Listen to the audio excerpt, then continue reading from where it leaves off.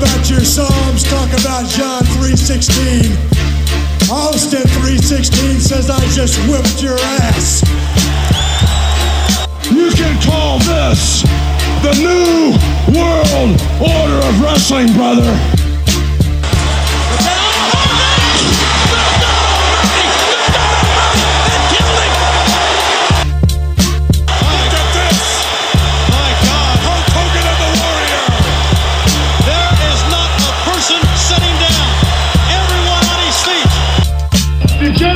X, Triple H, HBK, China, Ravish and Rick.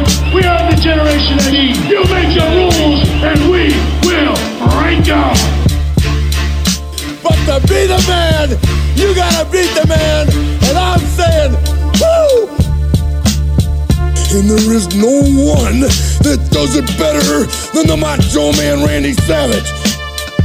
The Rock is gonna take his big right hand. He's gonna raise the people's eyebrow. He's gonna lay the smack down on your candy ass if you smell what The Rock is cooking. Terrence Watson, my man, how you doing? Yo, what's good? I'm doing all right, man. Good to hear from you, man. Welcome to the Wrestling Basement, my new retro style podcast for professional wrestling. I know me and you go way back. Into the New York City basketball street ball scene, and I know we keep tabs on Twitter here and there, and so whenever there's a wrestling conversation, I know you throw some at me my way and vice versa. So, you know, with me doing this show, just to give you a quick background, you know, just I'm home bored one day, and I say, you know what, with the way I love to create content, I just needed to do a different podcast. I did not know what it was or what I wanted to do. So I do current basketball, I do retro basketball and stuff like that, current wrestling. But now with the way the landscape is with every sport, is not really much to talk about. So there's nothing really brand new going on. A couple things are still happening, but there's no fans in the arena, so it makes it, you know, kind of hard to watch. And I'm like, man, what if I just did a retro style wrestling podcast the same way I do the retro room for basketball? And, you know, a couple of guys I did want to reach out to that I know are big time fans of wrestling, whether back then or now, or have covered the sport for their profession. And like I said, me and you keep tabs, and you know, I reached out to you. I gave you a whole list of topics, and the one topic that you pick that we're going to talk about today, which is, you know, dear to my heart too, is one of my all-time favorites, the Heartbreak Kid, Shawn Michaels, and the fact that we're going to, you know, cap it off before he joins or creates D-Generation X. So we're talking about maybe the late 80s, early 90s, mid 90s to maybe 96, 97, right before the whole Attitude Era starts in DX. So not that much ground to cover. I know we'll go back and forth, you know, with the timeline and everything. But first of all, man, thank you for coming on. Hope you and the family are well. And you can follow Terrence on Twitter at Lower East Scribe. Does some work for Nike, Adidas, Kicks on Fire, all that good stuff for street ball and basketball. How you doing, man? I'm doing good, man. Like all things considered. First, like, you know, thank you for wishing me and the fam well. Of course, I'm doing the same. Hoping you, hoping Joe, the whole Cruz family, the whole Hits family, and everybody back home is doing okay. Yeah, man, taking one day at a time, and you know, at this kind of time, we're just trying to be creative and try to be different and do some different things to occupy all of our times. And this is episode 4 of the new podcast, which you can find on SoundCloud, iTunes, and Spotify, The Wrestling Basement. I really appreciate for those who have come on, have supported, retweeted, liked, give me any engagement, any comment on social media. I greatly appreciate that. I know the show will grow in due time, so I'm not really worried about the amount of listens or views at the moment, but I know in due time we will all grow together. So the first question I ask everybody when they come on here is basically, what got you into becoming a fan of wrestling? Was it a match, Terrence? Was it a certain superstar, a character? Was it a promo? Was it a time where you went to a show? Was it a pay-per-view? Like, what got you into becoming a fan of professional wrestling? To be honest, man, I'm born in '86, so okay, I'm like a product of like that era when wrestling really like exploded, right? Like, and I kind of like think of myself as someone who kind of absorbs pop culture. You know what I mean? Right. And so you couldn't help, but we were all surrounded by it, right? Like, I'm not exactly a fan of his anymore, but I mean, we can't front like Hulk Hogan didn't make it explode.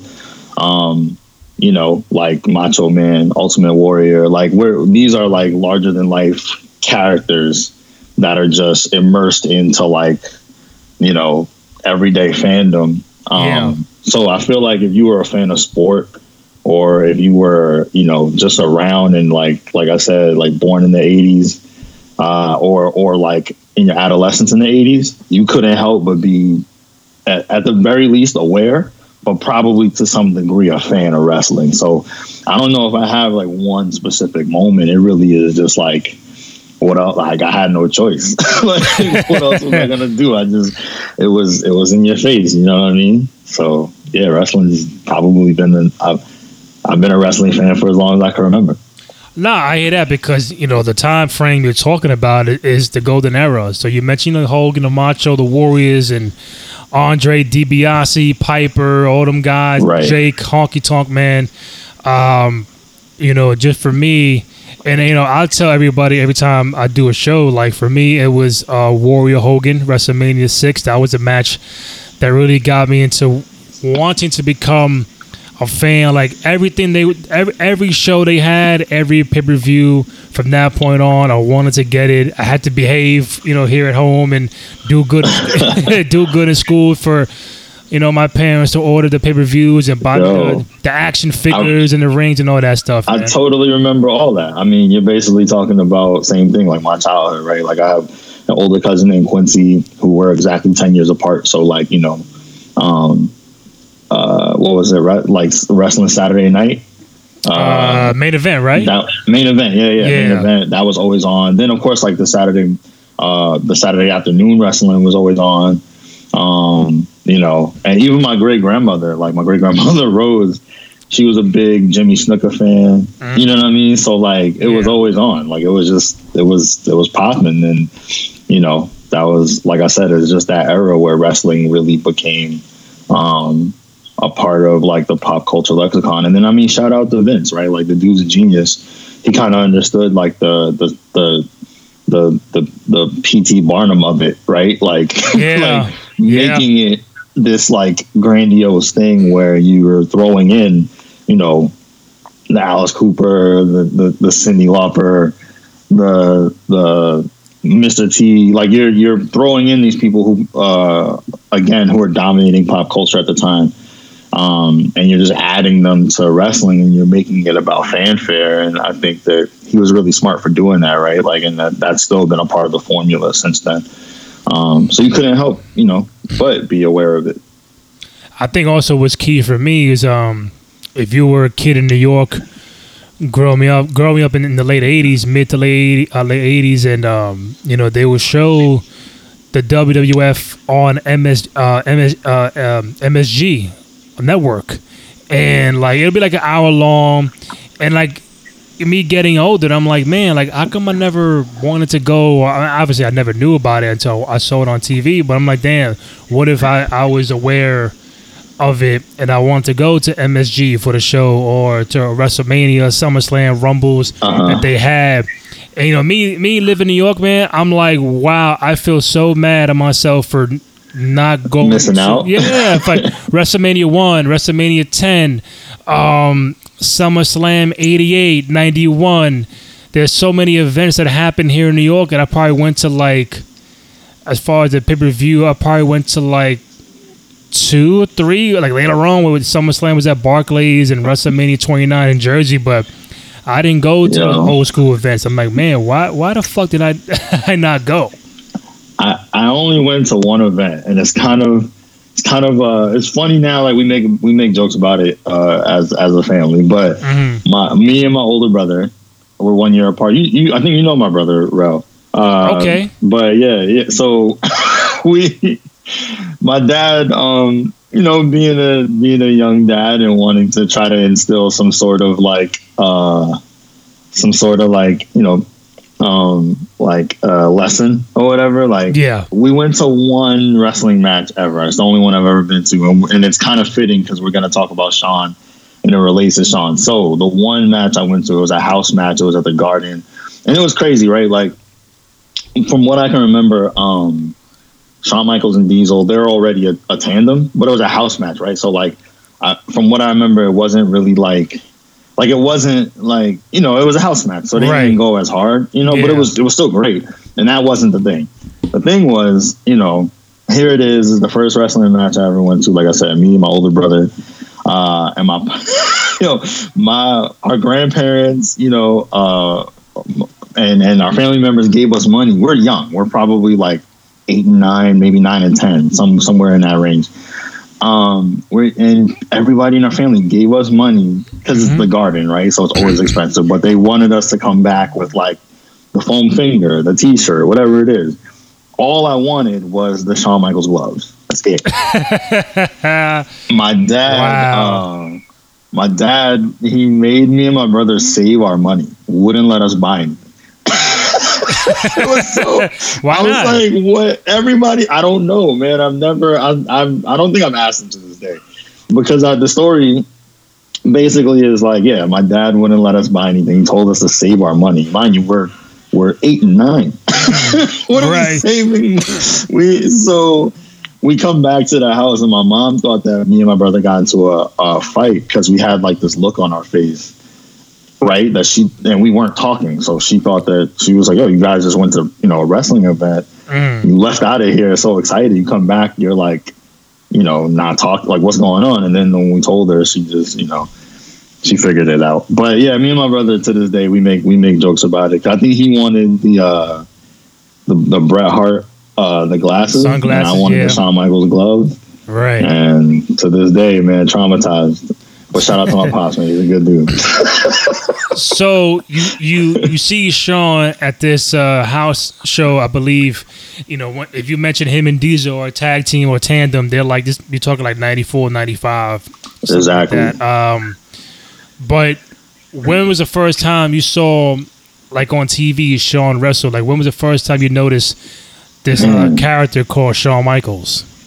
You know what? To be honest, I had to go. Of course, I saw him as a rocker, but I had to go back to revisit the rocker stage. I think that my earliest remembering of Sean, and like when I'm like really into him, there's like like the early heel just becoming Shawn Michaels with like the white, you know, the white getup with the red heart and the, you know, the red broken heart and Sherry. Like that's like that's the generation of like my first like remembering of Sean.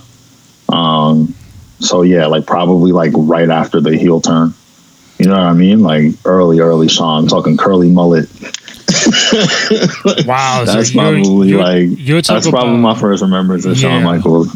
So like 90, 92, 90, I think 93, 91. I think 91. Yeah. But I mean, like for me, like I was 6, so that's probably like he's still around then. Like that's probably still he's still that era. But yeah, like that's probably my earliest remembrance of like, oh, that's Shawn Michaels. You know what I mean? I think for me it was because I am like older than you by 3 years. So for me, I like the Rockers. I recall that era. Good tag team. I know they were bouncing back and forth with the company. And they got back maybe 88, 89. I could be wrong with the year, but no. You're. I think 89 is when they come, right? Because they had like a short run at first, exactly. And they go to AWA, and then that's when they really become like the tandem. When it's like, oh, okay, everybody sees it in these kids. And then they come back to the WWF at that point, right? In 89, if I'm not mistaken. And the fact is that when they come back, bro, You got Heart Foundation there. You got Demolition there. LOD comes in later. Strike Force, the British Bulldogs, a lot of great tag teams that you're trying to become tag team champions. And I always recall the Rockers as maybe the best team or the most exciting team to not become tag team champions. Now, there is the story out there. I'm not sure if you know, if you do or not, that they had a match with the Heart Foundation back in 1990, like on TV, but like a house show or a tape show, and the Rockers had won the tag titles from the Heart Foundation. But when Vince or those guys saw the tape, they just wasn't feeling how the match was and the layout. I think the rope broke or some shit like that, and they were like, "Nah, we're not doing that. We're gonna do this all over again." And the Heart Foundation wound up winning the match. So the Rockers were quote unquote technically tag champion for like a night, and they were like, "Nah, give me the belts back." And they had the Heart Foundation go over it. And I think from that point on, man, we just never saw what it could have been with the Rockers as tag champions with a good run with those tag teams. And I think that's what ultimately led to, at that time, you're getting 90-91, you want to see Jannetty be a singles guy. You want to see Shawn be a singles guy. And I know there are still fans today who are mad about the breakup of the Rockers. I'm not sure if you were mad or even cared about it, but when you mentioned the Rockers, I wasn't mad. You didn't care, right? Not really. But what I will say, though, I got to give them as a tandem, right? Like, to give them their credit, you're right. Like, I again, had to go back, and what I realized is, like, wow, like, they kind of introduced, like the high flyer tandem of the 80s, at least. Like, because they really... Most of the other teams were either just really good technical wrestlers, like say like the Heart Foundation, or they were like the big hair, big muscle, oily, like, of the age, like just really like wild story aggressives. But I feel like they took on, like they like, it's funny, Shawn kind of takes a couple batons from some legends. And as a tandem, like, they take the baton, in my opinion, from, like, the Rock and Roll Express. Right? Like, True. They become, like, the new, like, baby faces together. Mm-hmm. And I don't know, like, but you're right. I think there's even a little bit of, like, that seed of, like, because they were supposed to have been, like, champions, but it goes right back to the Heart Foundation. You can kind of, like, plant the seed of him and Brett, like, not really liking each other. So, yeah, I think they were a great team, but probably the wrong era at the wrong time, if that makes sense, because there were so many other great tag teams. And I'm not even talking about Legion of Doom, who comes in maybe in 1990. So, like, oh, man, all right, if you can't get it done against the Heart Foundation or Demolition, those guys, good luck trying to beat LOD. Yeah, Legion of Doom, you can make a case for them being, like, the greatest tag team of all time. So then, like, in that era, who would you say would be your favorite tag teams in that late 80s run with the Rockers and Heart Foundation, Demolition, and those guys? I mean, yeah, for one, like, obviously, like, the Legion of Doom is just kind of like, they're you can make a real big case for them being, like, the greatest tag team ever.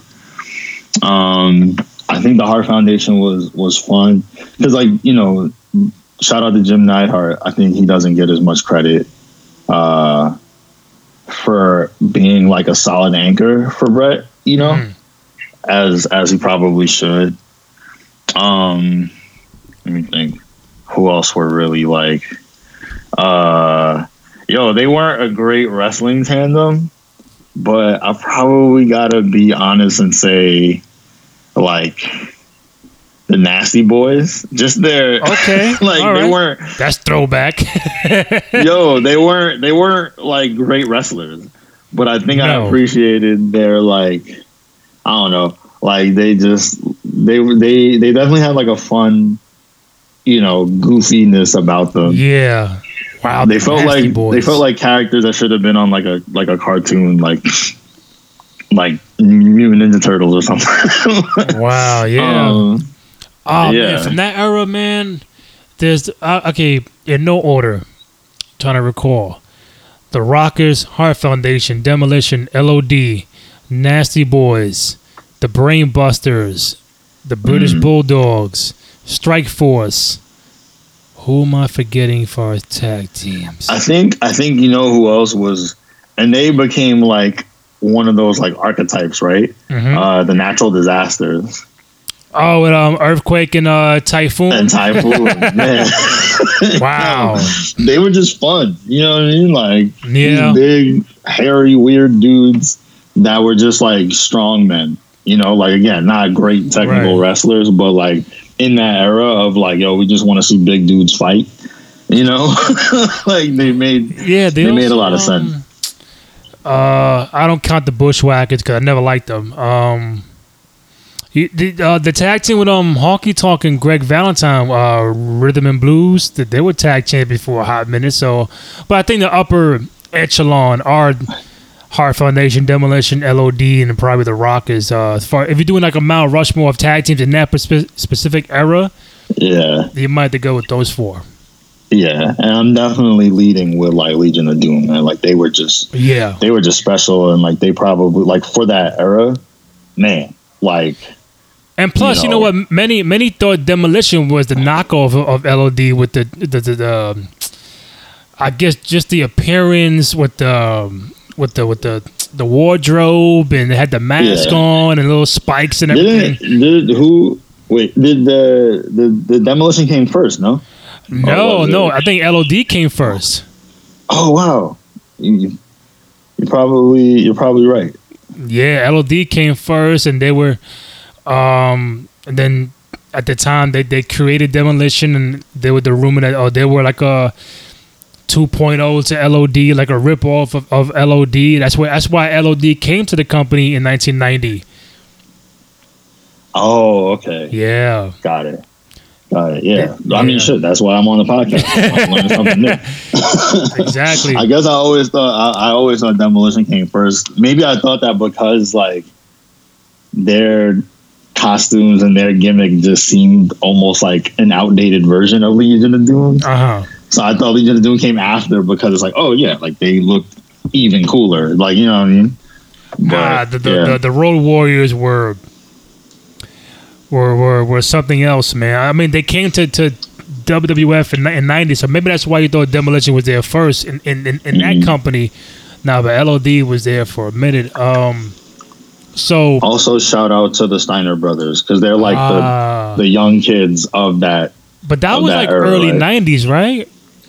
That's like early 90s. Yeah, somewhere between like 91 and 93. I want to say is where they probably make their WWE debut. Yeah. But, you know, like I said, like they're like the young, they transition, right? Like they're like the young group of that era that kind of like, I don't want to say take the torch, but like they kind of become like the new fan favorite tag team. Yeah. So the Rockers break up like like everything that happens in the world. And I think you get one of the most crazy breakups as far as storyline goes, and the creation of one man singles career at the barbershop by Brutus Beefcake. You get the Jannetty and Shawn there, and they have their rift, and they quote unquote get back together for like a hot minute.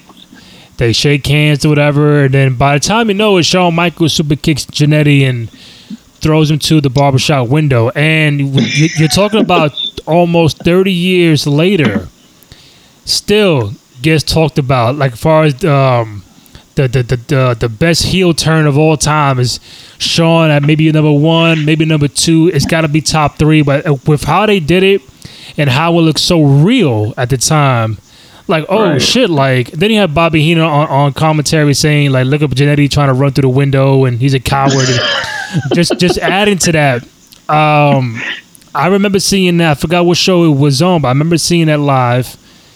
And whenever I get a chance to see it, I'm like, man, like, everything they did was so perfect. And what do you recall the most from that moment at the time and now, of how that moment right there elevated the singles career of Shawn Michaels?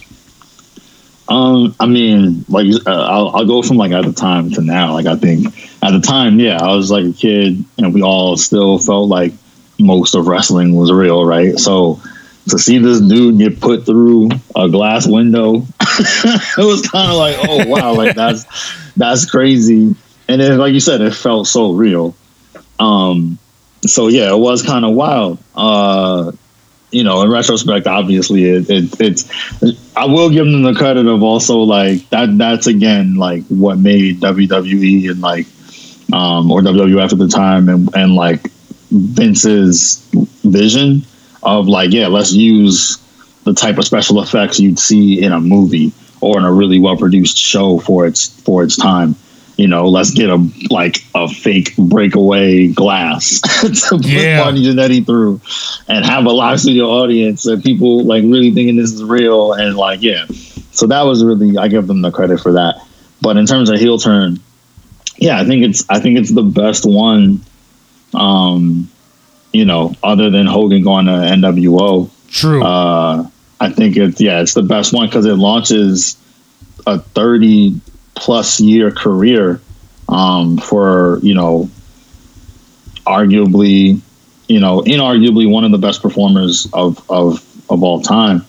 So yeah, I mean, looking back, like I think it's for its era, it was really incredible, and even like now, the fact that it's still talked about, like, you kind of got to give it its due. Like, it was just, you know, it's so iconic that even once he cut the hair. And then he put like the hair, like it was a picture of his hair through the glass after he cut it. Yeah. so it's kind of like, yeah, like it still means something. Almost feel bad though for Jannetty, man, because I feel like as obviously as scripted as that was, it's almost super symbolic of like Shawn just like kind of tossed him to the side and like became this superstar, and Jannetty just could never really carry his own. I mean, he had like a small run of like, you know, being an IC champion and all of that. I think him and 1, 2, 3 Kid become tag team champions too, but like it never really like takes off for him. But Shawn just, man, like he becomes the show, man. Like, so yeah. Listen, man, I think as one man is climbing up that ladder, as you mentioned, it's kind of sad how Jannetty just kind of remains stagnant, and to a point where a fan or people within the company could say, well, how good was Jannetty without Shawn Michaels? I mean, there is that conversation as well. Like, you know, Shawn carried the Rockers. He was the best one on the tag team. But Jannetty, like you mentioned, was an IC champion, I think, in a tag team with the Kid, but never got past that mid-card kind of area. Shawn was in you know, the tag team scene.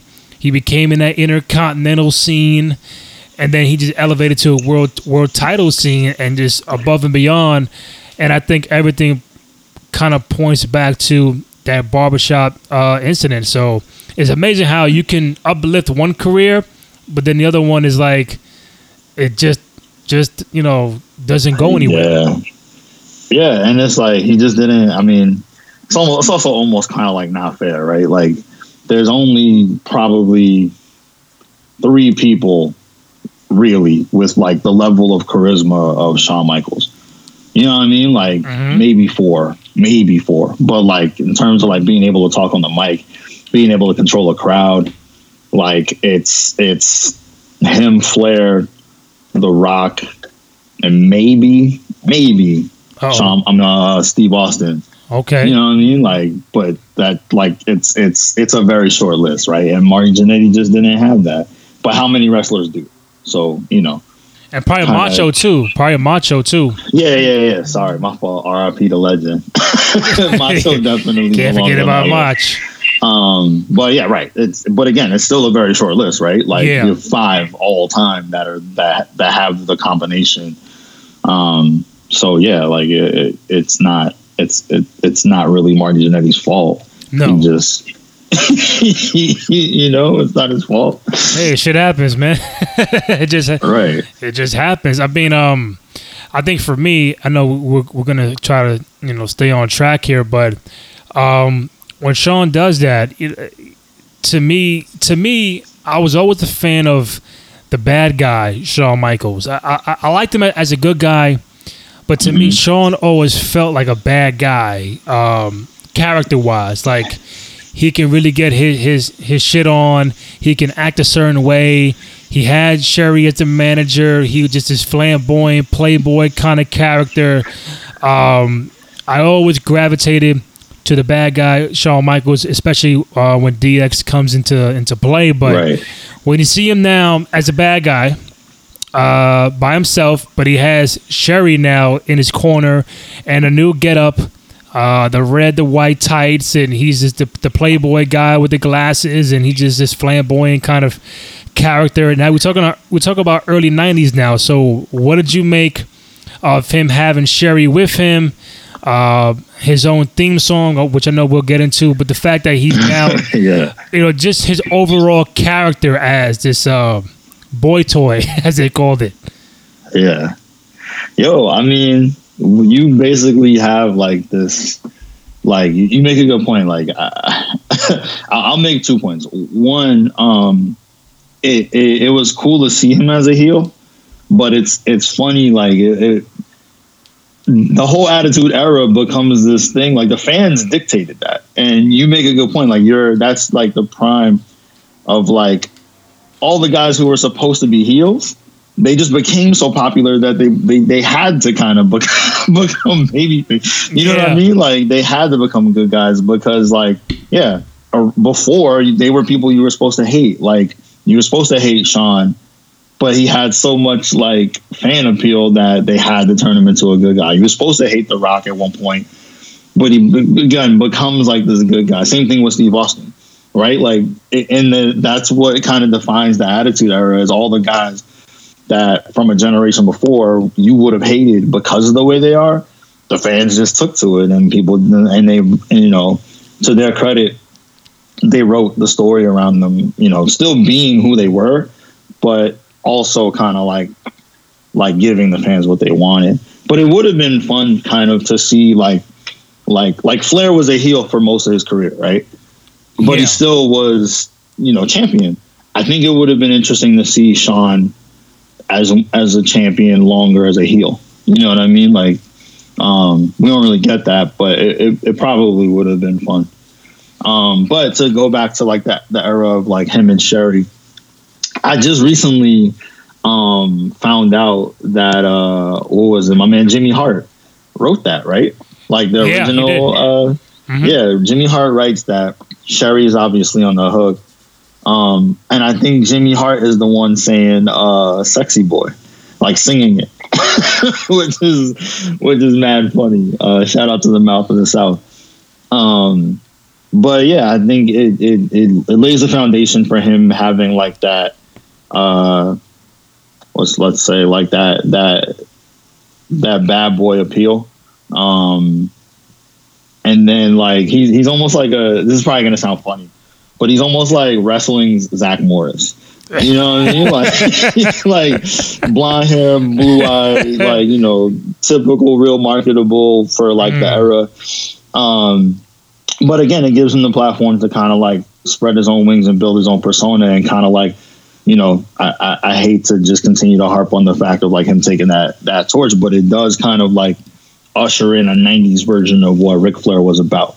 Instead of just being like, Liberace robes, you know what I'm saying? Like, it was more about like just pure attitude, and still the idea of like, I might not be the biggest, but I'm definitely the baddest.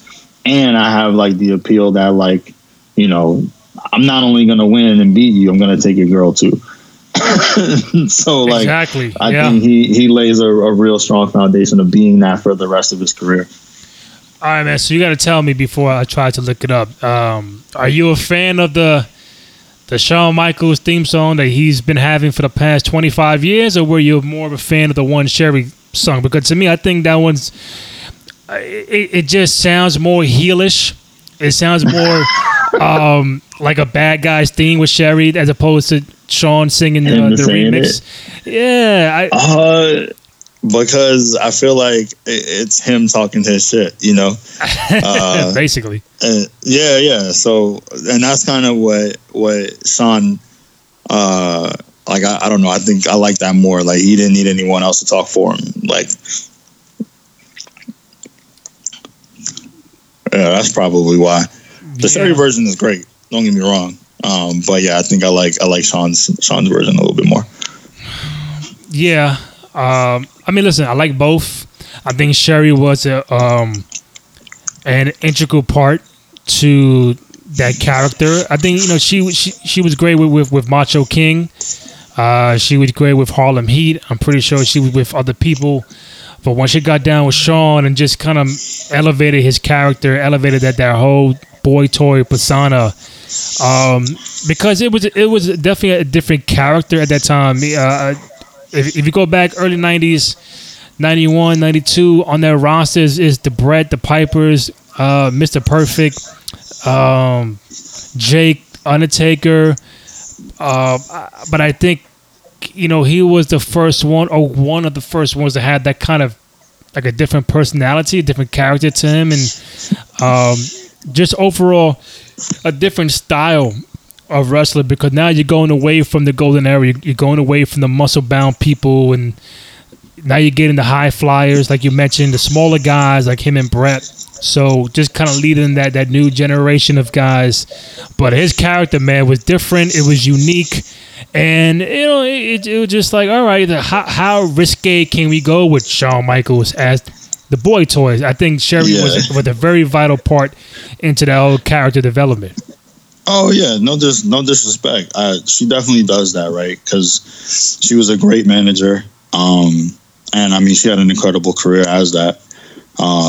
But I don't know. I think, and he probably, you're right. Like for all those reasons you listed, she definitely elevates him and gives him that push. But I don't know. I just think like once he got to the point where he kind of like hold his own and be able to just like carry that persona by himself. Yeah, it kind of it's my favorite part of like he didn't need anybody else to like talk for him in or outside of the ring. Like he kind of just he validated himself, you know. Right. I'm trying to find his current theme in Sherry. I want to play it real quick. Hold up. Give me 1 second. I gotta hear these. Hopefully YouTube don't give me no little ad in the beginning, which they probably will. Hold on. So while this loads up, our members understand social distancing. Oh God. Being prepared and overcoming challenges. So while that loads real quick, when did you know Shawn was singing his song? Like how long did it take you to find out, oh shit, that's Shawn Michaels singing a song?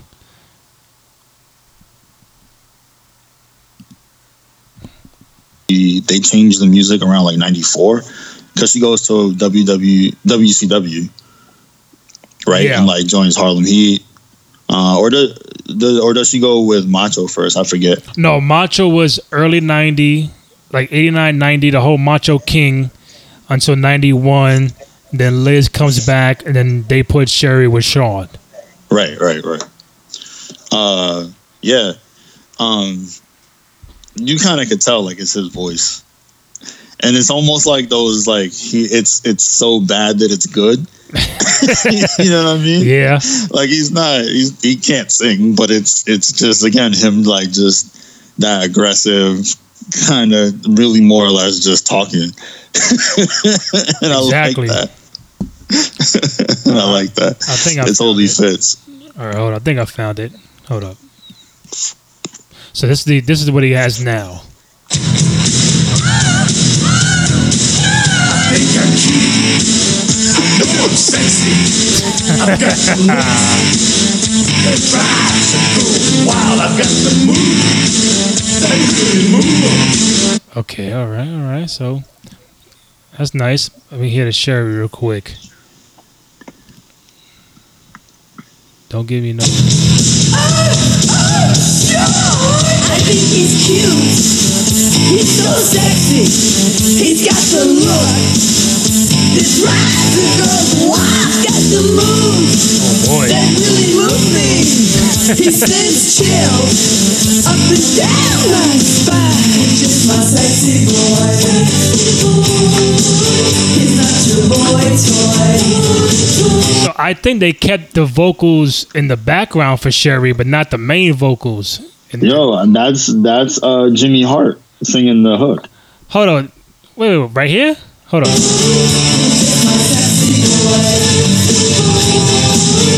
Yo, the That's Jimmy person Hart? saying "sexy boy" is Jimmy Hart. Oh, That's not Sherry. sexy. Hold up. Yeah. Oh, that's Jimmy Hart in the background. Yo, I'm telling you, I watched. It was like a couple weeks ago. I was like scrolling through Twitter, and like one of those random Twitter videos that pops up. It was up, and Jimmy Hart was talking about. For one, I didn't know that he even did that. I had no clue that he wrote and like produced some of the intros for the guys. Right. But yeah, he wrote that. He wrote it, and then I guess when he did the one with Sherry and he did the one with Sean. And he said like in the background, yeah, that's him singing the hook for like "Sexy Boy," like singing the background Wow. part. Yo, it's so crazy. But yeah, but even in the lyrics, right? Like they use Sherry totally, and she makes it about they use her to kind of validate that, yeah, like women want him. Like she's saying he's my sexy boy or whatever, right? Then you change to like him and is just being like, and he says I'm a sexy boy, so he owns like he owns his own bravado. Yeah. And I think, like I said, like for sure she was great in that, like that's the transition, but him being able to talk for himself and like that level of like confidence and swag happens after he makes the song and kind of owns it himself. Trivia: do you know who gave Shawn Michaels the Heartbreak Kid nickname? Ooh, wow. You got me. No, I don't. Yeah. It was Mr. Perfect. What? Yep. Wow. Yep. What's the story there? You gotta tell me. I just think he was on. Let me see it right now. I just think he was coming to the ring one show, and Kurt Hennig was talk about the whole bravado, the whole character, and he just said, "Oh, take a look at the Heartbreak Kid, McMahon. He's just breaking girls' hearts out there," and boom, just like that, Wow. Heartbreak Kid. Man, shout out to, I didn't know that. Shout out to Kurt Hennig, man. Yeah, Mr. Perfect. What a legend. Mr. Perfect. Not to go off track, but Mr. Perfect is my pick for IC champion that never won championship. That should have. He could have. I think he could have been a champion. And Razor too. Razor too. Razor's my number 2, but it's really 1A and 1B. They both were so over that I think they both definitely deserve the shot at being champion for a little bit. But yeah, shout out to Kurt Hennig. No, I hear you. Not to fast forward a little bit, but I think we get it to a point where Sean's a singles guy, and he starts with the matches with the guys like Razor and Brett, or Brett first, and you start seeing the little rivalry with Brett in the beginning. Not so much in '92. We'll get that later on in the decade, but great matches with Brett. They had the first ever ladder match in the company with Brett and Shawn Michaels at the '92 Survivor Series. If you have not checked that out, go ahead and check it out. I know they might say WrestleMania 10 and WrestleMania 17 ladder matches, but you got to go check out Shawn and Brett from Survivor Series '92. We kind of set everything off, and then he goes into the Bodyguard with Diesel era. So Diesel comes on board. Then you fast forward even more. He's in a title thing with Razor Ramon. Matter of fact, Shawn beats the Bulldog for the IC title, I think in '92. So he's now Intercontinental Champion. Right. And they go back and forth with that, and then you get the big rivalry with Razor Ramon in '94. So a lot with Razor. There was a point that Shawn was the IC champion. I think that's 92 because that's when him and Brett like first like fight for the title. Right. But Brett beats him. Yes.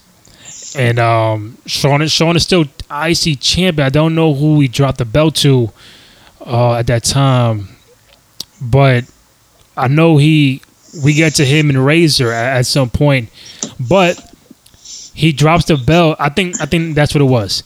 He got suspended. Yeah. He got suspended, and he didn't want to get the belt back. So Right. typical Shawn fashion, like, nah, F that, I'm gonna do my own thing. And they had a tournament for the IC title, and then Razor won that Battle Royal tournament, whatever it was. And now Razor is the IC champion, but Shawn has the original belt. Right. And then you fast forward into WrestleMania 10 with the ladder match, where it's like there's two intercontinental belts hanging from the rafters, and my gosh. you create this monumental match between Shawn Michaels and Razor Ramon at WrestleMania 10 that's still talked about all these years later. I know you're a big fan of it, but kind of take me to that match. Like, what you thought about it then and now? I kind of want to circle back. If there was a match that like solidifies like my total like fandom, it's that match. Right? Like, what's that? WrestleMania 10 is, what year is that? 94. 94? Okay. Yeah. At that point, I'm like you said, I'm begging my parents, begging my grandparents, somebody like, let me get this, this pay-per-view. So like, yeah, I was able to watch. And I think, it was just so crazy. Like, I mean, for its time, super innovative. Which I think like that's also something like the Attitude Era. Like, I know we think about it, and of course this is like but it's like the seedlings. I know we talk like a lot about it and those characters as being like wild and just outlandish, but like it's also a time when they could try anything. But yeah, like that ladder match, man, like it probably it's probably the most memorable event. Like, I mean, no disrespect to like Brett, who wrestled like twice that night, right? He wrestles Owen, yep. Then he wrestles Yoko, and he does incredible. He's Bret Hart, like that's without saying. But that match, man, it just lays the foundation like for all ladder matches and sets like the bar, right? Like for all ladder matches. And it's fun too, like how great the writing was at that time, where like they could take real life things that was happening. Shawn being suspended, him not wanting to give his belt up. Hell yeah. And write it into like, all right, well, let's roll with this, and write it into like, the storyline and create like this now career-long pairing with him and Razor, right? Like, and I mean, like we said, like Razor was so good that he probably should have had a run as a champion anyway, but he's one of those guys where like him and Kurt or Mr. Perfect rather, they're kind of like so iconic, but you probably could lean a little bit towards Razor in this, but like I'm gonna equate Razor Ramon to Allen Iverson to the fact of like whether he wins a championship or not is irrelevant almost at this point because he's such an iconic figure. You know what I mean? Like, true. Yeah, it would have made it great, but like his like there's champions who won't be remembered as much as Razor Ramon. You know what I mean? As much as that character. So like what he meant to the business is bigger than him winning a title or not. Like, it would have been nice, but yeah, it doesn't. He's just like that great. And that match, man, I was watching a clip of I think it was at the 20-year anniversary where Shawn and Razor are watching it together, and like they just they do like a little bit of like commentary around it. Yeah. And Razor says like afterwards they go in the back, and who was it? Macho versus I think Crush, or it was Macho versus somebody. Yeah, Crush. Following, and Macho says to them, "Great match, But screw you guys, because how are we supposed to? How are we supposed True. to follow? You guys are selfish. He's right. How are we supposed to follow that? You know can't. what I mean? And also too, like, funny thing is, like, Shawn loses that match, and two of his best matches, I think, are matches that he loses, or some of them. Like, that one is one that he lost. That was an incredible match. The match. I mean, I don't want to jump too far ahead from this conversation, but like, like his feud with Psycho Sid, which is one of my favorite runs.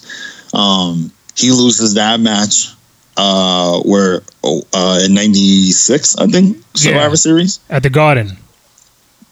Right, he loses that match, and that's one of his best matches.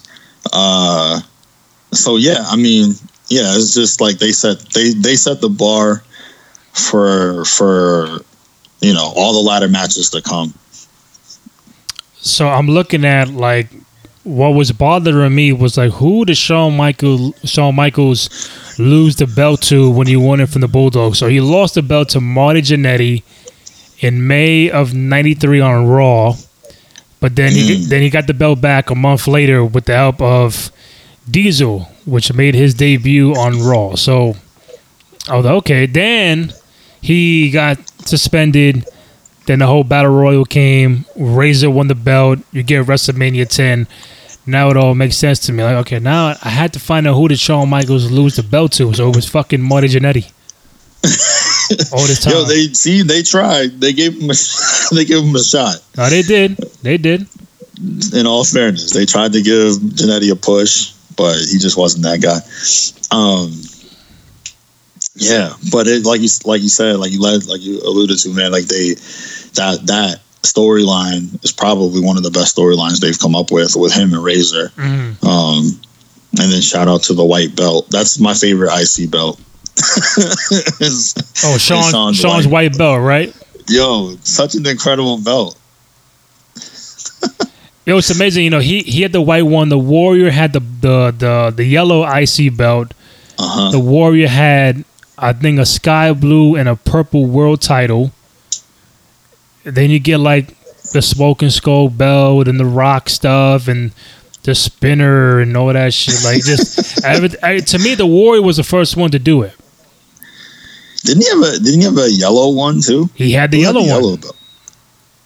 Yeah, the yellow one. I think they just let Warrior do whatever he wanted. Of course. For somebody who couldn't wrestle, he was such a big, like, such an incredible figure that. Man, you could do a top 5 list of, like, guys who couldn't wrestle but were, like, so over that it didn't matter. Yeah. Warrior is number 1 on that list. Like, exactly. Couldn't wrestle worth a damn, but so incredible. It was a character. Energy. It was a character. Yo. Again, sometimes. And the time. Yeah, the time. He's just a big muscle guy. The character, just the colors, the face paint, the tassels, the music, him running to the ring. I don't care what he did inside. It's just the build up is what I wanted to see, and then that's what I paid for. And the energy, exactly, you know? Exactly. Man. So now Shawn drops the belt at WrestleMania 10, but now you get him in the Royal Rumble '95. So, oh man, you know he's the first one in. And him and Bulldog are the final 2. Bulldog thinks he threw out Shawn Michaels. Shawn got 1 foot hanging and dangling. The 1 foot. And Bulldog is raising his hand on the turnbuckle. Yeah, I won. Shawn comes in, throws him out. Shawn wins the '95 Rumble. At the same time, him and Diesel have split. And Diesel is the world champion at this point. So now you're going to have, at WrestleMania 11, which is the worst WrestleMania of all time, you're going to have Shawn Michaels and Diesel for the world title. I was happy to see that. I want to see now the elevation of Shawn as a world title guy, going away from the IC title, which he would get later on in that year. But they put him in the spotlight for the world title against his former best friend Diesel. He wins the Rumble, the first person to do it, winning it at number 1. So what did you make of this now, Shawn being put in the spotlight for the world title against Diesel at WrestleMania 11? I mean, I was hyped, to be honest. Like, it was probably like it just made sense too, right? Like, looking back on it, you gotta give him that because he had the most memorable match of the WrestleMania prior. So it just made sense. Like, he's starting to like he's already ascended at that level, but like now he's definitely like somebody that the fans are like looking to have be the focal point. What actually kind of confused me even then. I guess then I just thought like, oh, because he's bigger and he's stronger. But now I'm kind of like, why would you write Diesel in as the champion so early? Like, what was it about him that you feel like? What do you think? Like, why do you think they picked Diesel to be like the guy even before Shawn? Like, what was it about him? I don't know. Well, I tell you this: do you know who Diesel beat for the world title? I bet you when I tell you the answer, it was. I remember it was like I think it was at a Raw, right? No, wasn't it at a? But okay, if it wasn't at a Raw, wasn't it really quick? It was really quick at a house show at the Garden, and he beat Bob Backlund. Bob Backlund, that's right. Because I remember it was like a power bomb. Yep. I wouldn't have guessed, but I do remember how it happened. It was a power bomb, 1, 2, 3, and him and Shawn celebrate together because I think at that point they had all the belts, right? Like, Shawn was IC champion, they were tag team champions, and then he wins WWE, like he wins WWF championship. So like they had everything. They were just wilding. Right. I think they put the belt on him. Because he was just a tall guy. I mean, I don't want to sound like he can't wrestle, but I think the fact that I think Vince saw like Diesel can be the next guy to carry the company. Just this, 7 foot, good looking young guy. Tag team with Shawn, but no longer friends with Shawn.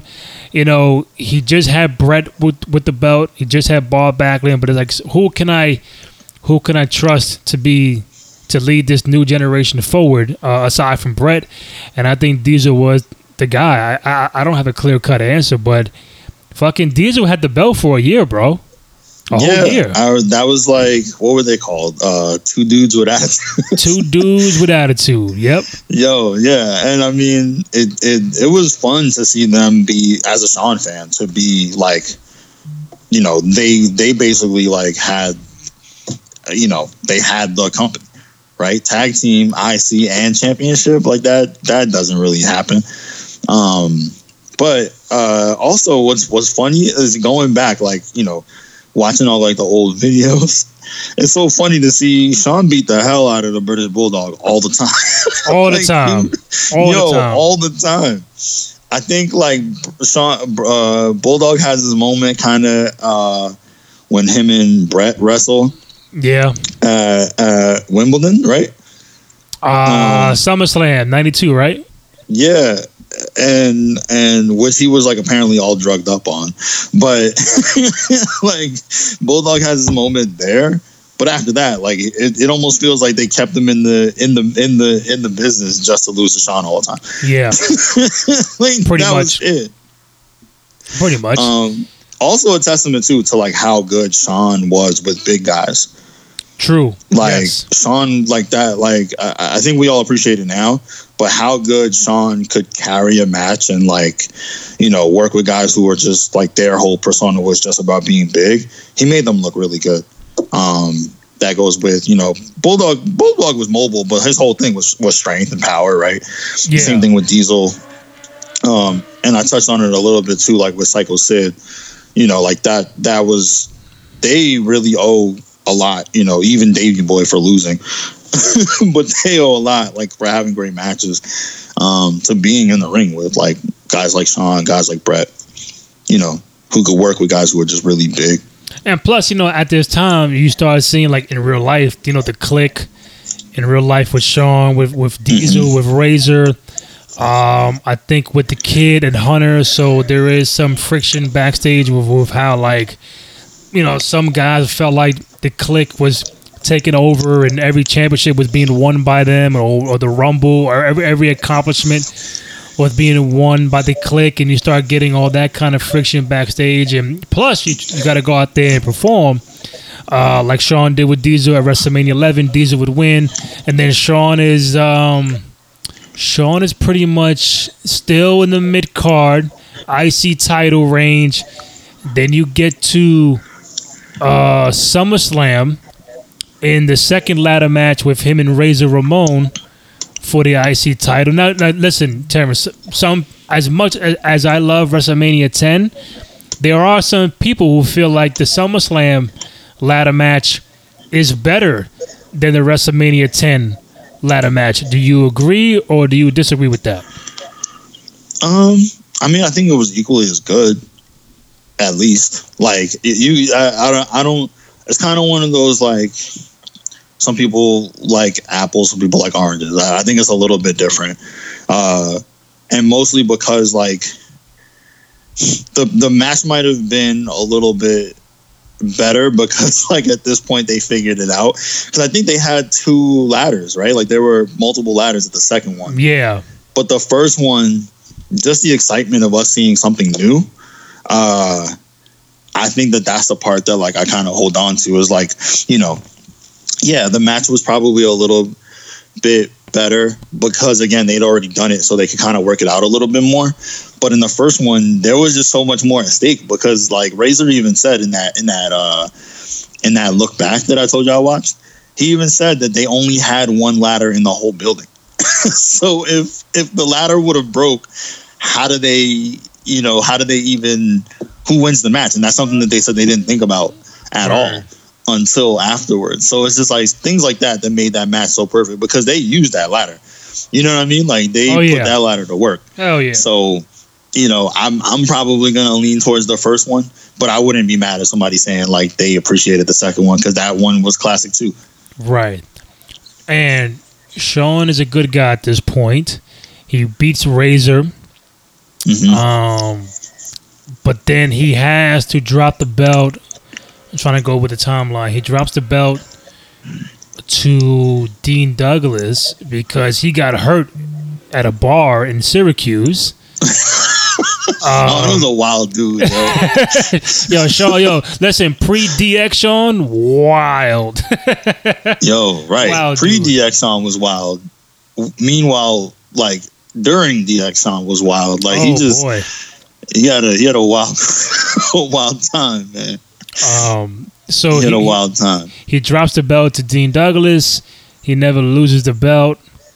And he needs time to recover. Razor becomes IC champion again. And now we go into 1996, where Shawn wins the Rumble again in back-to-back years. I think he was like second. Did he eliminate Diesel that one, right? He super kicked Diesel, and so Diesel was the last one out. Yeah, I remember. Man. And at this time, Bret is the champion. Shawn wins the belt. Shawn is a good guy now compared to the year prior when he won the Rumble, and then it's like, wow, back-to-back Rumble, Shawn Michaels. All right, so if he's gonna win the Rumble again, you might start seeing that tide turn where now they're gonna put the belt on him at some points. Now you get him and Bret. And again, Iron Man match, WrestleMania 12, a match we've never seen before. 2 of the all-time greats, 2 people who are really leading this whole new generation era. And you get an Iron Man match.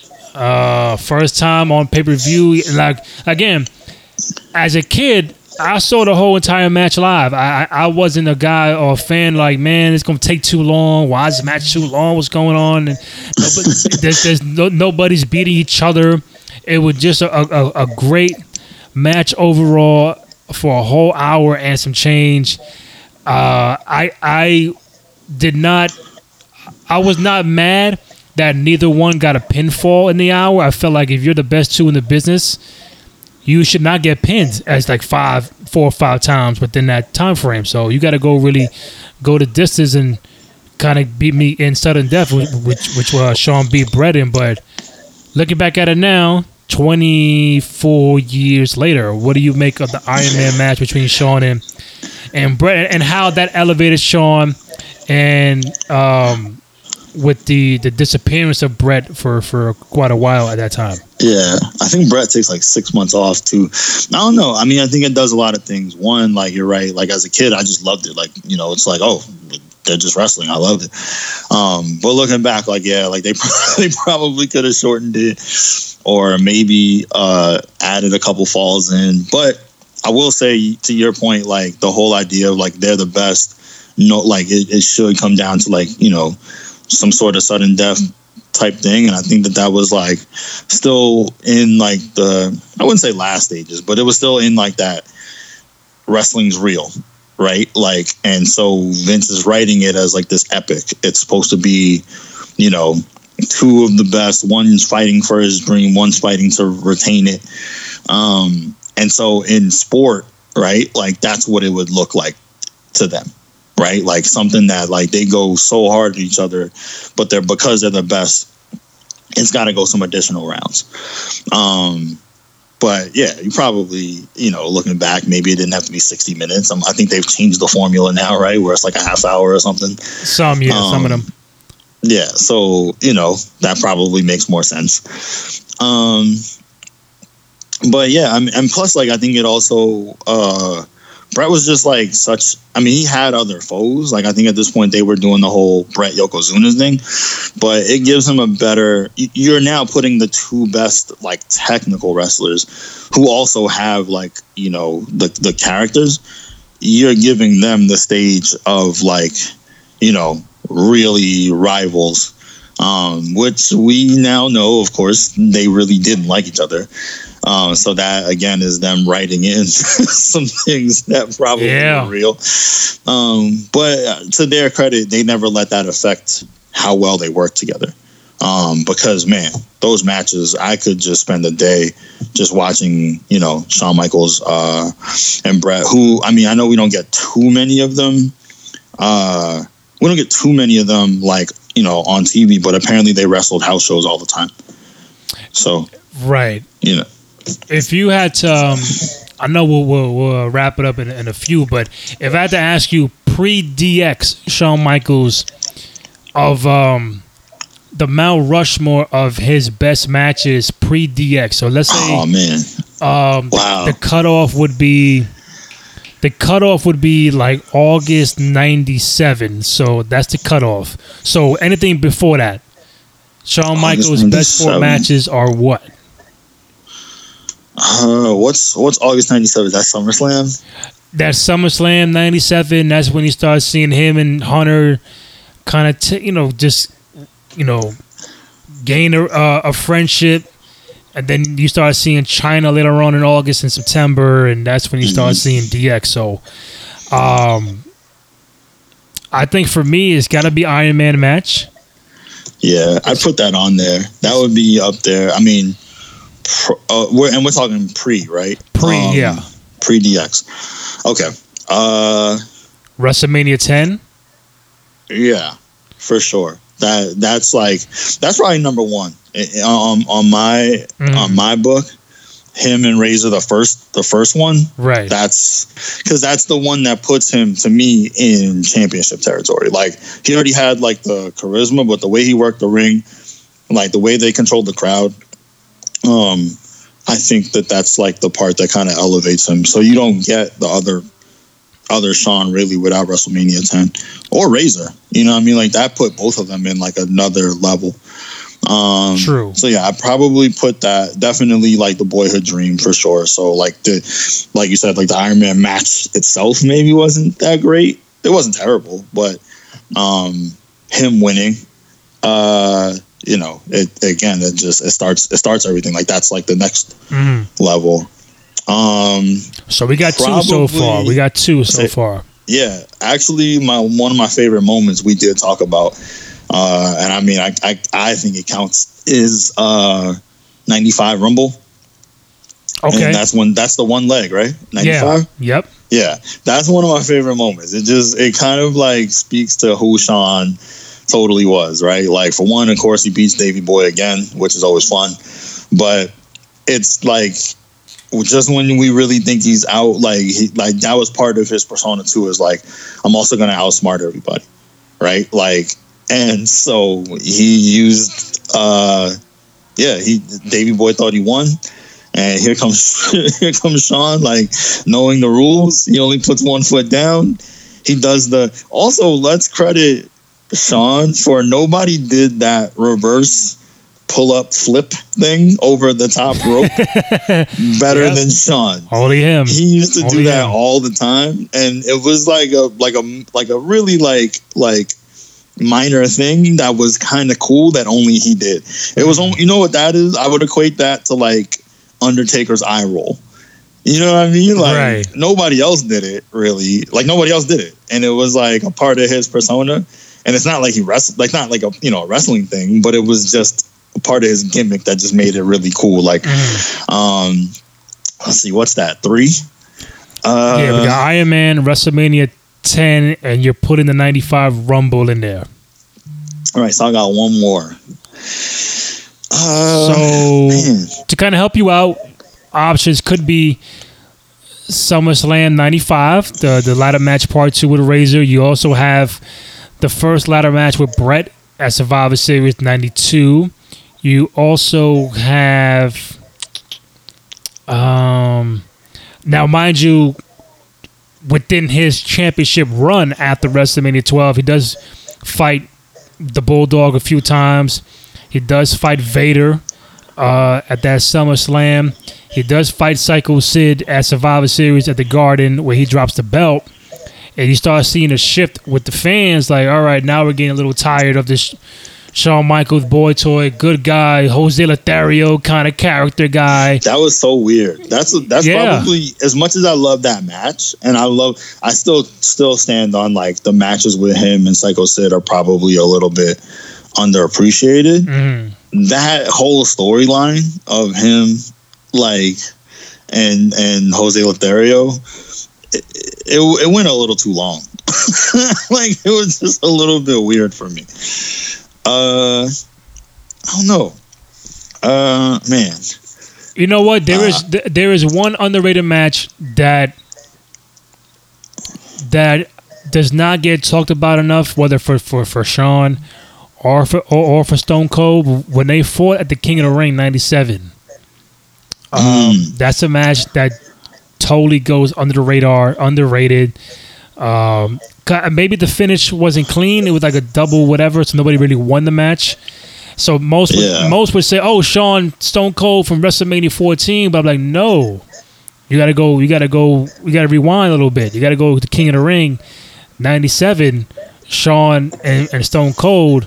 For me, underrated, but it's like, I just don't know what do you put as that fourth match on that Mount Rushmore pre-DX. Oh man! All right, I'm gonna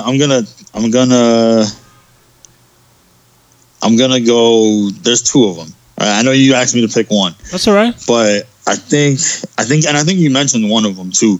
Him and Brett wrestled for the IC championship at some point, right? It was only for that. Matter of fact, no, it was for the world title at that Survivor Series. So Shawn's belt wasn't up for grabs that night. Only Brett. Okay, that match, and he wrestles Macho.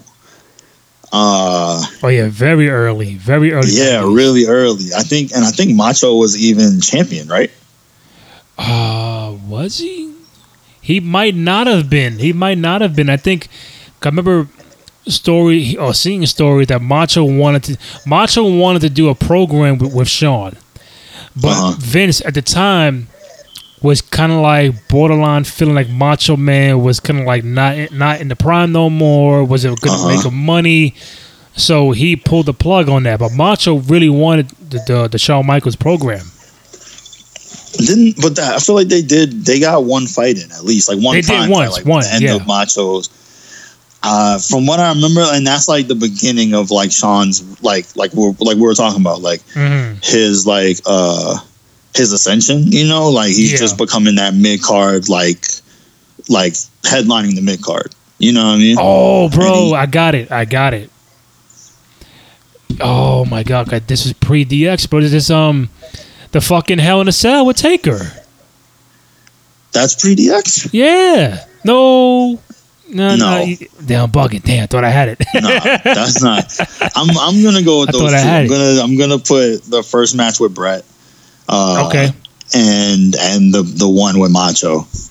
Those are probably just the ones I remember. Like, but yeah, if there was like one point, my two favorite pre-DX are 95 Rumble, and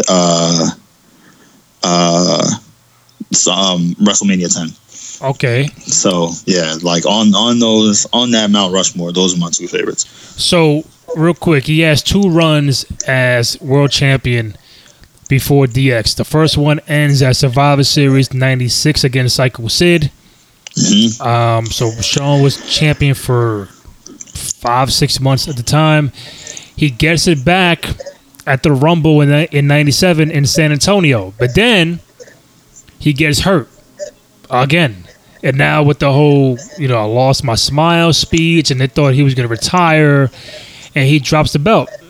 And by the time you know it, Sid is once again champion, and then it's The Undertaker, and then it's Bret Hart, and then now Shawn is coming back. He's doing tag matches with Stone Cold. He had the Stone Cold match, the King of the Ring, and he's now like as the referee in this Bret Hart match at SummerSlam 97 with Taker, and that's where you start seeing the turn of like now we're gonna flip Shawn Michaels back into a bad guy. So we're at the peak of late 97 August, where now they want to flip Shawn Michaels back into a bad guy. So what did you make of the 2 title runs? I know the second one was shorter, and them coming to a point where, you know what, we're gonna flip Shawn Michaels back to a bad guy.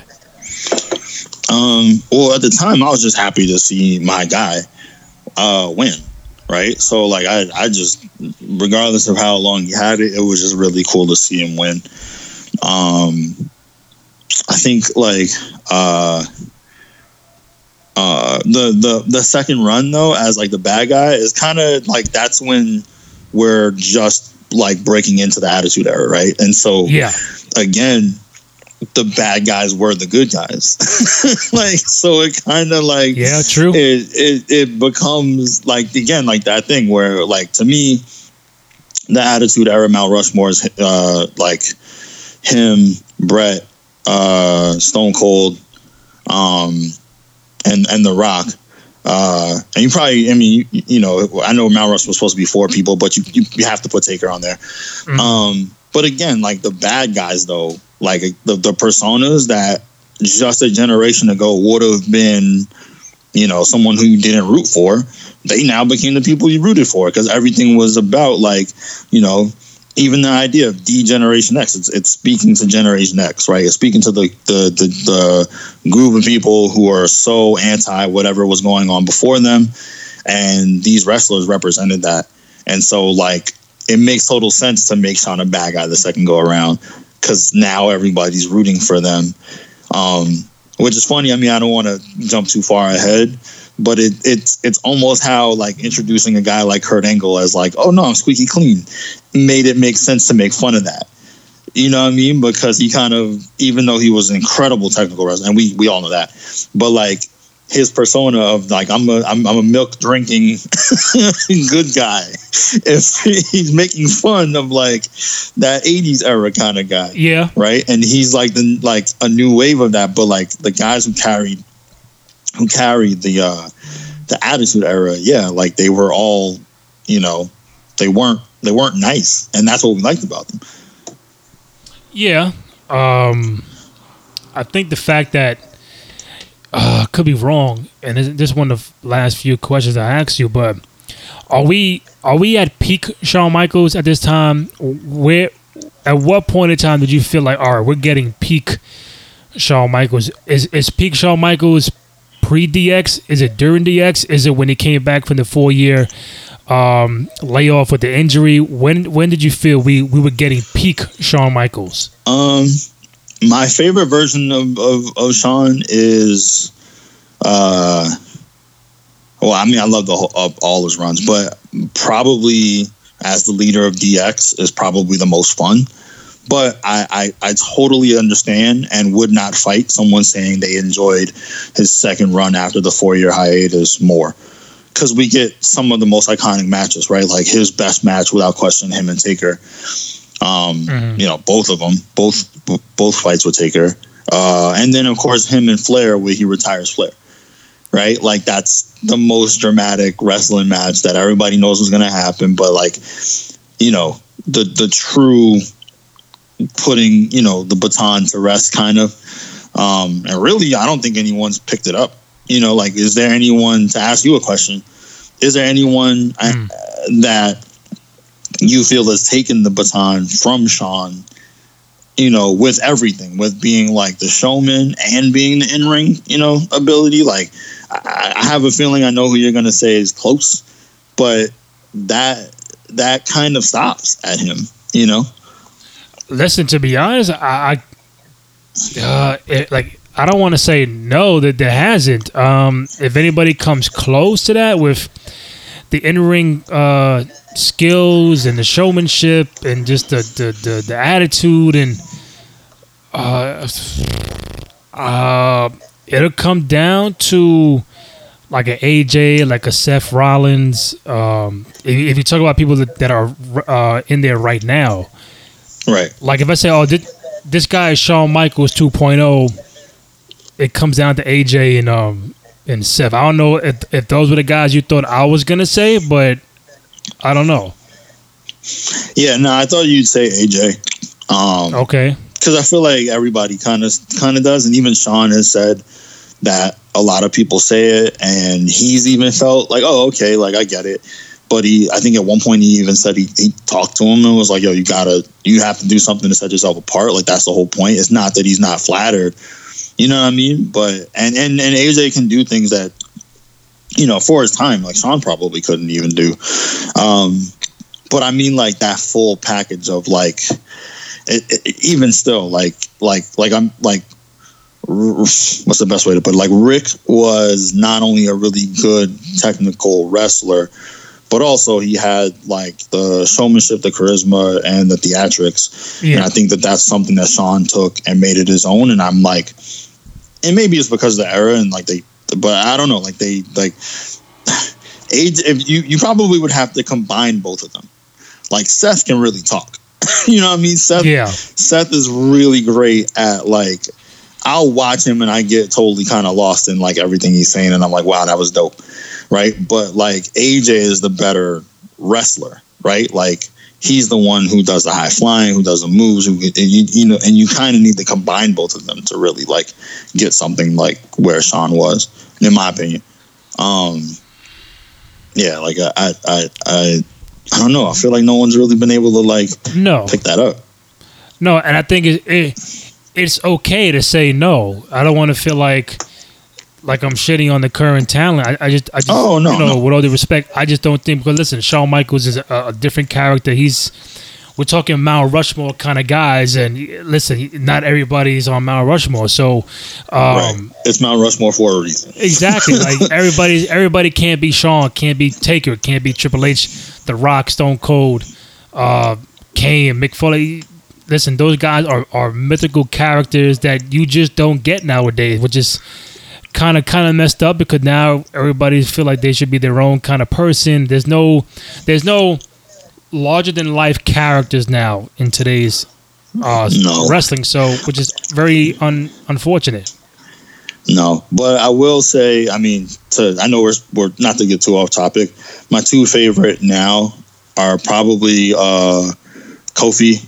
I really wish he had a longer run as champion. It was so weird the way he dropped it, and like they never even made another mention. No rematch or nothing.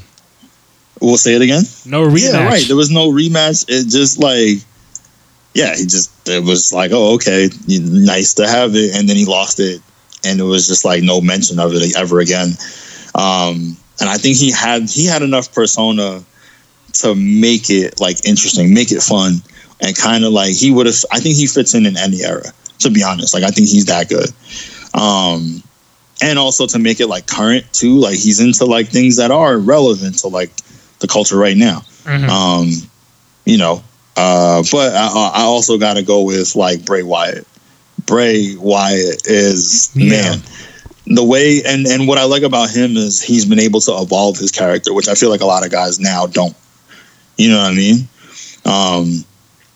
Yeah, like Bray Wyatt. I feel like maybe that's an easy answer, you know. Mm-hmm. But I feel like his character would be ill.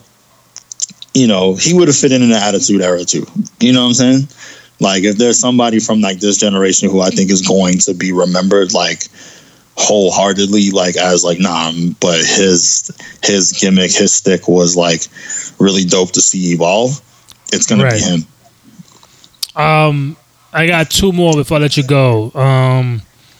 'Cause I think we know too much about the rivalry with him and Brett, the Montreal screw job and stuff like that. But just kind of real quick, I know we're talking pre DX, but they start having the rivalry prior to DX. But when you read about it, when you watch it, when you see what really went down, does it kind of sway you away from like Shawn Michaels, a person of like, man, this guy could really be a dickhead backstage and like, hey man, you know what, you kind of deserve that shit. And Brett, you were right for doing things the way you were doing. Like, how do you feel about how things went down, and ultimately, does that rivalry kind of catapult Shawn into a different echelon and Brett into a different echelon? Because without that, you don't really get a lot of these matches and the screw job and the Monday Night War. You don't get a lot of things without Shawn and Brett.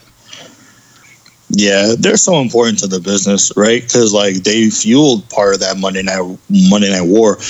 Brett leaving, the way it happened. I'm still not really. I don't know if we'll ever get a full, clear, definitive answer on who knew what. Yeah. You know what I mean? Like Shawn says he knows. Shawn says he kind of knew. Shawn says he fully knew. There's so many different answers. Yep. The only ones who we know knew for sure are Earl Hebner, who says he had to get out of the ring, and he did, and Vince, right? Other than them two, we really don't know who knew what. But to answer your question, finding out more stuff as an adult, I kind of just like shake my head, a little bit, where I'm like, damn, like, it kind of sucks to hear the backroom politics, and also, but I'm not going to judge him. At the end of the day, like Shawn, life as a wrestler is crazy. We know that. It's crazy now. And back then, I mean, it was nuts. So, it just kind of was what it was. It doesn't really change my perception of him in terms of like, I can kind of separate the character from the person. Like at the end of the day, I like Shawn Michaels, the wrestler. It's not like I'm out here, I don't need to know about anything else really necessarily about him. I mean, again, finding out stuff is kind of like, damn, Shawn was wild. He was a wild dude, but it's not like, it doesn't really change.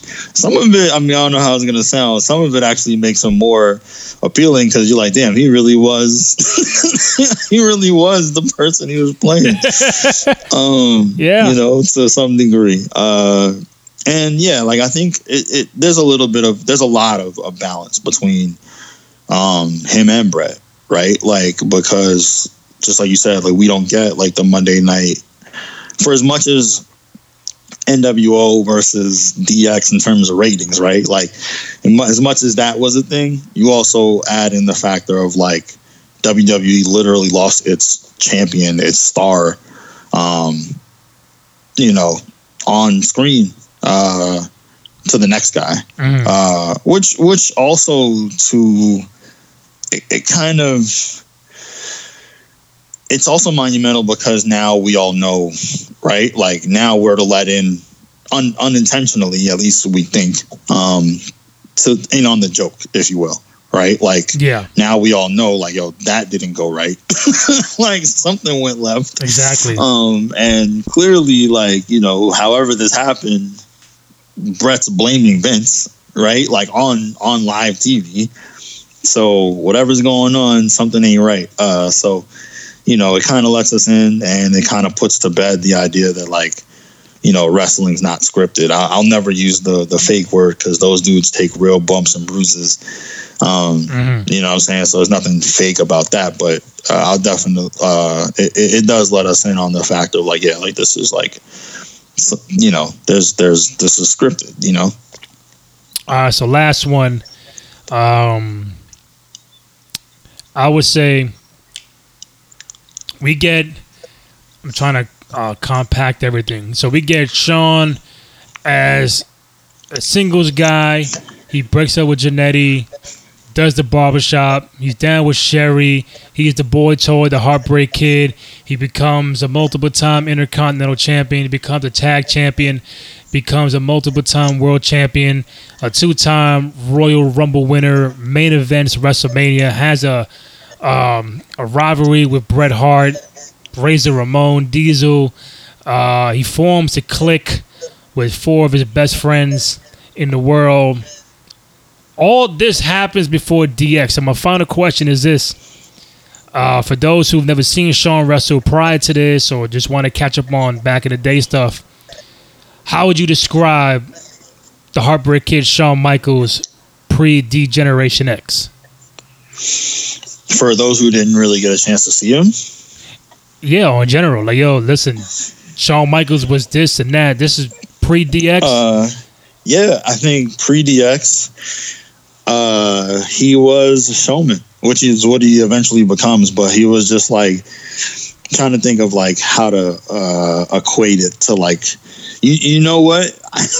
Just because, obviously the two of us have so many ties to basketball, right? Like pre-DX, Shawn Michaels is John Morant. He is super likable. He is somebody who eventually is going to carry a franchise. He's exciting. He's marketable. Like if I had to equate him to a basketball player, that's who I would call him. He's electrifying, and he becomes all those things. And that's like what I'd equate him to, man. Like that guy is just, like I said, a showman. He's fun. And you can tell, like, it's not a matter of if, it's just a matter of when. You know what I mean? Like when he'll become like that guy at his position. Like he's the next generation. And guys that are the current in that era, they all know, right? Like, because I guess there were guys who were considered high flyers at that point, like a Macho, like a Snuka,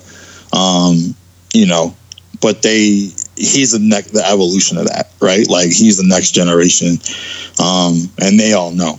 You know what I mean? Like you could just tell watching like 1, maybe 2 matches of like, oh, okay, like this is, he might even be part of the reason why Vince knew Macho was a rap.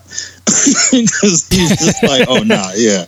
He can't draw like this kid. This kid is the next wave. Like, and we could see that in the early Shawn, man. Like, and also, even at that point, like, I don't think there weren't a lot of people who could talk like he could, that early in his career, which is probably one of the bigger things outside of just in-ring ability. Probably one of the things that separate him from Jannetty at that point too. You know what I mean? Like he got on the mic and like you were into it. You were really like engaged. And yeah, he was just really, just to sum him up in one word, man, he was just exciting. So, the real last question, my bad. The real last question that is, ask away. I don't want to keep you waiting and everything, but I know you probably mentioned it earlier, but maybe I'm looking for a more detailed answer. So, within this time frame of 91, 92 to like 97, what was your favorite part about this Shawn Michaels before DX?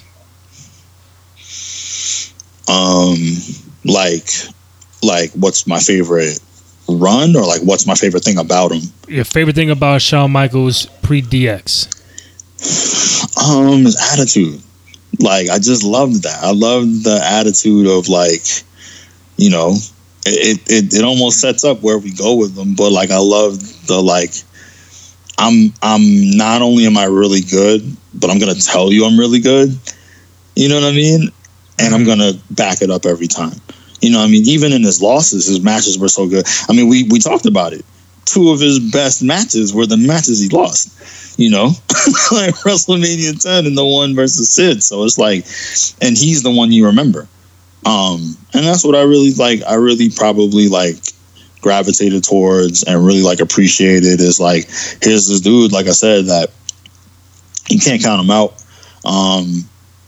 You know, and he's going to let you know how good he is, but he's also going to back it up. And I probably, that's my favorite thing about, you know, pre-DX Shawn. You know, once he gets into DX, like that's like his real, in my opinion, like his real true, like his like peak, right? Like, you know, everything's about him, you know, to a point of like, you know, even though we could say like that Click era when him and Diesel have every belt imaginable between the 2 of them, I still feel like that Click era is really more, you know, when no, I'm sorry, that DX era is probably really like the most memorable because he's the leader of a pack that is, you know, like the greatest stable in my opinion of all time.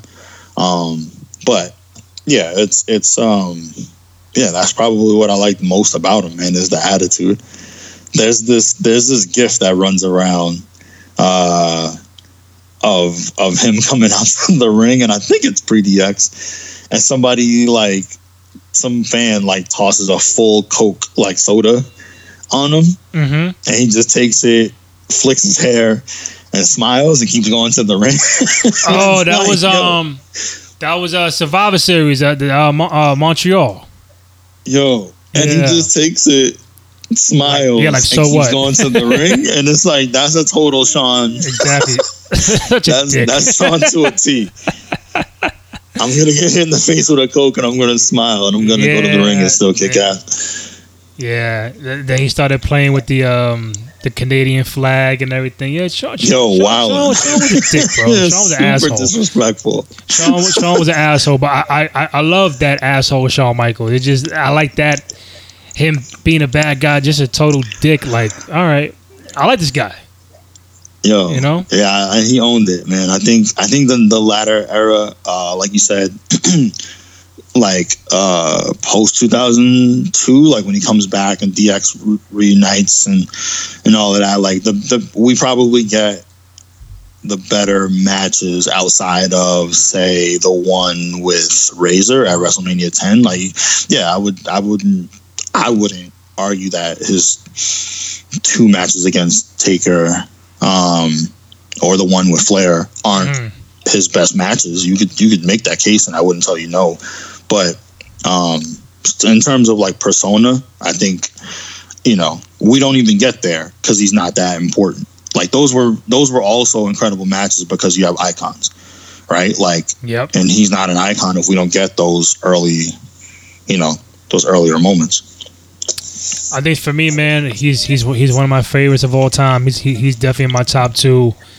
Brett's your favorite? Who's your favorite? Stone Cold. Stone Cold? Yeah. Ah, okay. Stone Cold and Shawn Michaels. If I had a top 5, Stone Cold, Shawn, Bret, The Rock, and The Warrior. The Warrior always has a spot because he was the one that made me become a fan. I love the whole energy, and The Rock is a no-brainer for me. Bret is a no-brainer for me. So is Shawn and Stone Cold. I know I'm leaving off the Hunters and the Takers and like Hogan and Macho, but wrestling is such like a harder one to just give 4. Yeah, you know. Yeah, in my opinion, my favorite, Shawn number 1, Ric Flair number 2. Okay. The Rock number 3. And like you said, it's so hard to give a 4th. It's normally it's probably Bret, but Stone Cold's right there. So So yeah, like 4A and 4B. But those are my top 5. You know, Nice. depending on when you ask me, it might be Stone Cold, it might be Brett.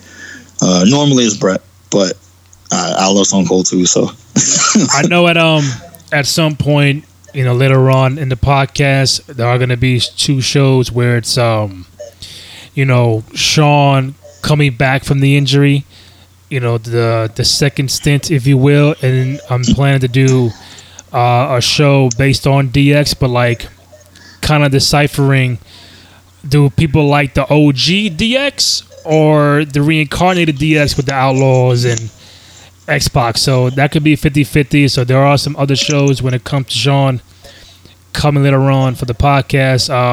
Terrence, man, it was great catching up with you, man. It's been a while. Let's not wait too long to catch up. You can find him on Twitter at Lower East Scribe. Great work in the past for Nike and Adidas and out there in Portland, Oregon. Yeah, man, we gotta catch up soon, man. Yo, thank you for having me on the show. This was so much fun. I'll talk about wrestling, especially Shawn Michaels, whenever you want. Yeah. You know, and kudos to you, man. Like I said, like, you know, creating really good content. This is a dope idea. Give us an opportunity to be a little like nostalgic. You know, Thank you. And this is really fun.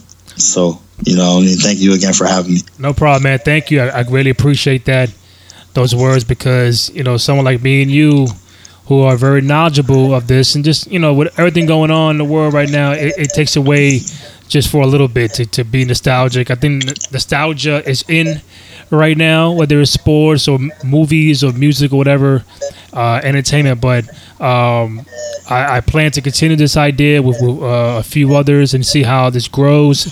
And for those who want to catch up on it, they can find it on SoundCloud, iTunes, and Spotify. The Wrestling Basement. Please download, rate, comment, subscribe, all that good stuff. Engage on social media. Terrence, my man, thank you. I appreciate it.